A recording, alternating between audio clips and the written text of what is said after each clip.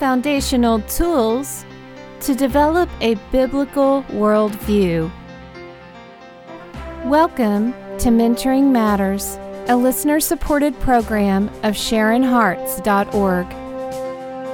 With the world's culture invading the church, it is vital that we establish some deeper roots in biblical truth in order to grow in grace and knowledge of our Lord Jesus Christ. So join us now as we let the Word of God give us foundational tools to develop and maintain a biblical worldview. Hi, this is Sharon Hoskins. And this is Janie Ratzloff. We have been talking about the Scriptures being complete, being adequate, and the Scriptures being enough for our lives.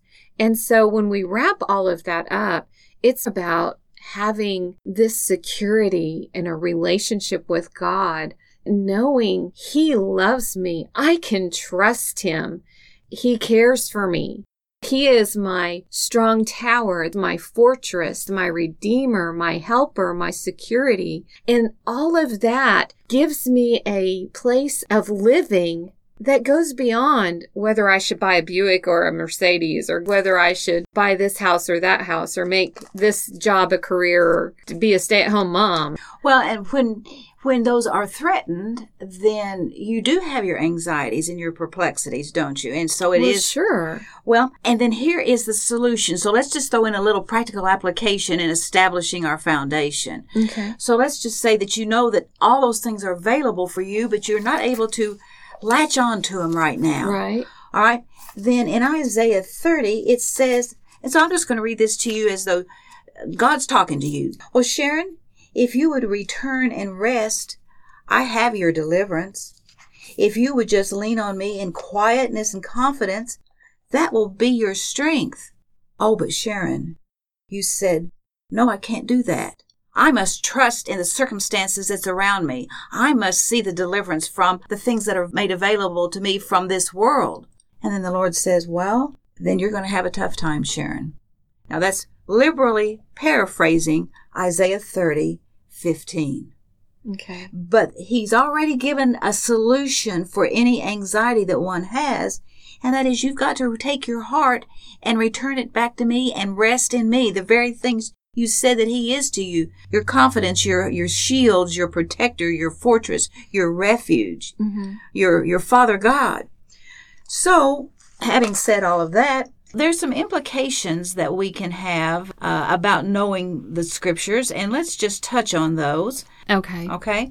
God's Word is a necessary and an essential component of our life. It is our daily guide and our nourishment for our body, our soul, and our spirit.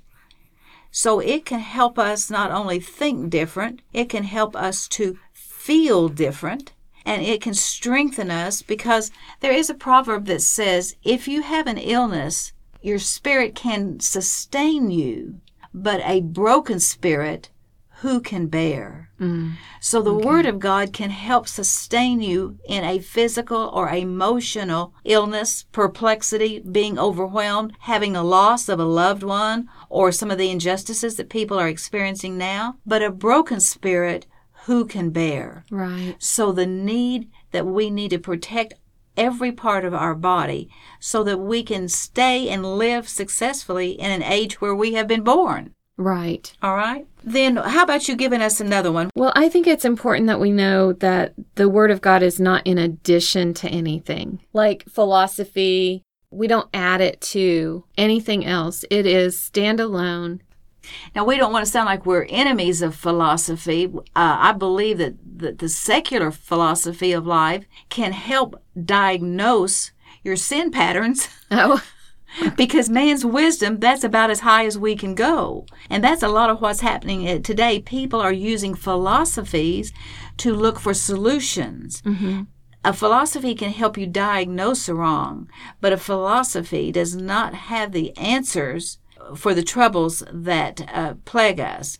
Okay. But man's wisdom, man's philosophies cannot be used to find solutions in addition to the Word of God. Okay. And then also, that makes sense. And also methods. you've heard me visit with you in the past about saying, I don't like methods, right? Or formulas, or step-by-steps. Yes. But there is a time that the Word of God gives us tenets or outline, which the Scriptures talk about precept upon precept, line upon line. Mm-hmm. So the Scriptures do have a precept that we can build upon. But we're not going to go to man's methodology. Right. Secular counseling cannot give us the answers to an eternal problem of sin. That's right. So now, Janie, the third implication of the Scriptures is God's Word allows a person to view life through the eyes of God. John 1:1-4, I'm going to read. In the beginning was the Word, and the Word was with God, and the Word was God. The same was in the beginning with God. All things were made by Him, and without Him was not anything made that was made.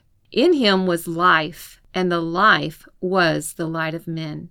Well, I think with John 1:1-4, we can continue on with Matthew 5, where in verse 14 it says, Now you are the light of the world. A city that is set on a mountain or a hill cannot be hidden, nor do they light a lamp and put it under a basket, but the light is to be seen by all. And so if Jesus Christ is the light of the world, and then we are told to be the light of the world, I think we now have our mission assigned to us. I think we have our calling. Well, think about it, Janie. If we're talking about the Word of God being Jesus Christ, and He has told us to eat this Word, to ingest it, then that is how we become the light of the world.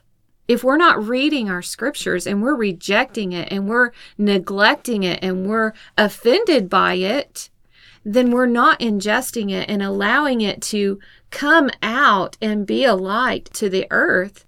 I don't know if you knew the little chorus from the old days. Surely you do. This little light of mine. Oh, yes. I'm going to let it shine. All right? Oh, yeah. And then the second verse is, hide it under a bushel? No.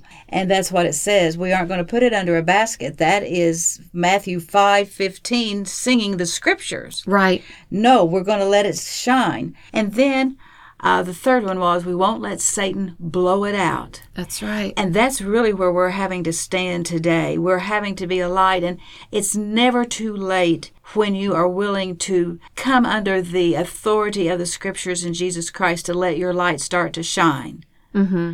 And hopefully, as we can see in history, when people came under persecution, they were scattered, but they became bold. Yeah. When the persecution hit them, their hearts. Well, they started praying. The disciples started praying for boldness too. That's right. In Acts, I believe it's chapter 6 or so. And so that's where we need to be willing to have prayer, is that the body of Christ will rise up. Yes. They will see where we have been complacent, to where we have let the light go out. And neglected the Word of God. And once again, the exhortation that we need to be functioning as one body. We don't need to be having separate views on everything that cause us to separate in fellowship, but that we're focused on building one another up and protecting one another. Right, because the Word of God isn't divided. Jesus Christ is not divided. That's right. John 14:6 goes back and says that no one can come unto the Father except through me.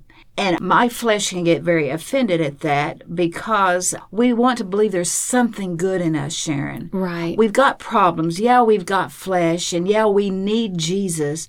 But there's just something in us that if we act better, talk better, do better, that we can make ourselves better.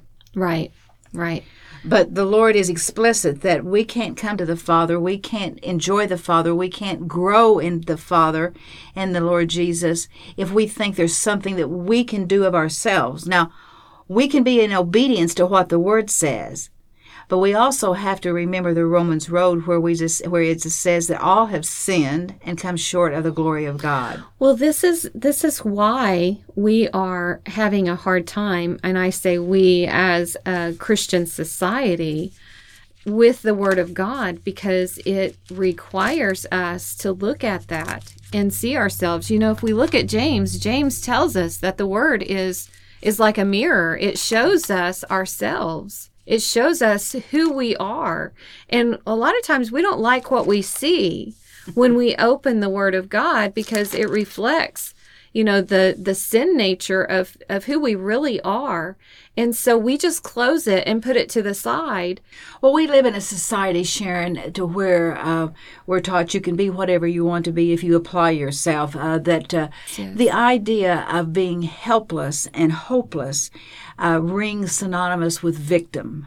Mm-hmm. And so you don't want to appear helpless and hopeless. But the Bible says in Romans 3, there's none righteous, no, not one. There is none who understands. There is none who seeks after God. They have all turned aside. They've all become unprofitable. And there's no one who does good, no, not one. So that leaves us pretty vulnerable. Mm-hmm. And yet when we put on the life of Jesus Christ in salvation, then our helplessness and hopelessness is then in Him, and we become mighty warriors. All right, Janie. So the 5 implications of the Scripture begins with God's Word is a necessary and essential component of life. It is our daily guide and nourishment for body, soul, and spirit. Number 2, God's Word is not in addition to philosophy and methodology. These tactics are not to be used in place of the Word. Thirdly, God's Word allows us to view life through God's eyes. Fourth, God's Word is truth. We can depend on it as the solid, firm foundation for our life. And then last of the 5 implications of Scripture is that God's Word is the final and supreme authority for us in all that pertains to faith and establishes the standard for normal godly living. And that's why mentoring matters. Mentoring Matters is a listener-supported discipleship program of Sharon Hart's ministry. Join a community seeking to grow in grace and knowledge of our Lord Jesus Christ, with resource materials available for the journey at sharonharts.org. That's SHARIN Hearts.org.